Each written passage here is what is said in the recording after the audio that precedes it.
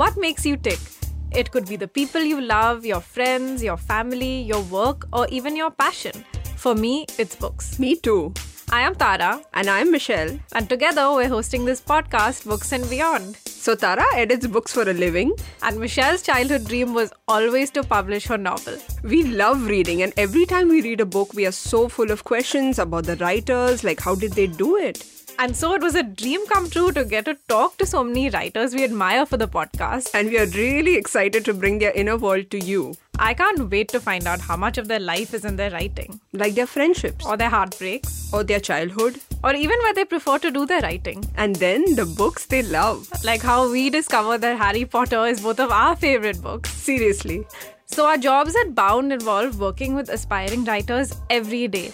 And people tell us that they don't know how to start, or they can't deal with rejection, or even, how to shape a character. On this podcast, we are going to get down and dirty with some of the best Indian contemporary authors and creatives. Our guests include sci-fi authors, screenwriters, celebrities, authors of thrillers, literary fiction, and literally anyone who has written an interesting story. And you get a front row seat. You know you want to tune in every week for our podcast, Books and Beyond. It's available wherever you find podcasts and on our website.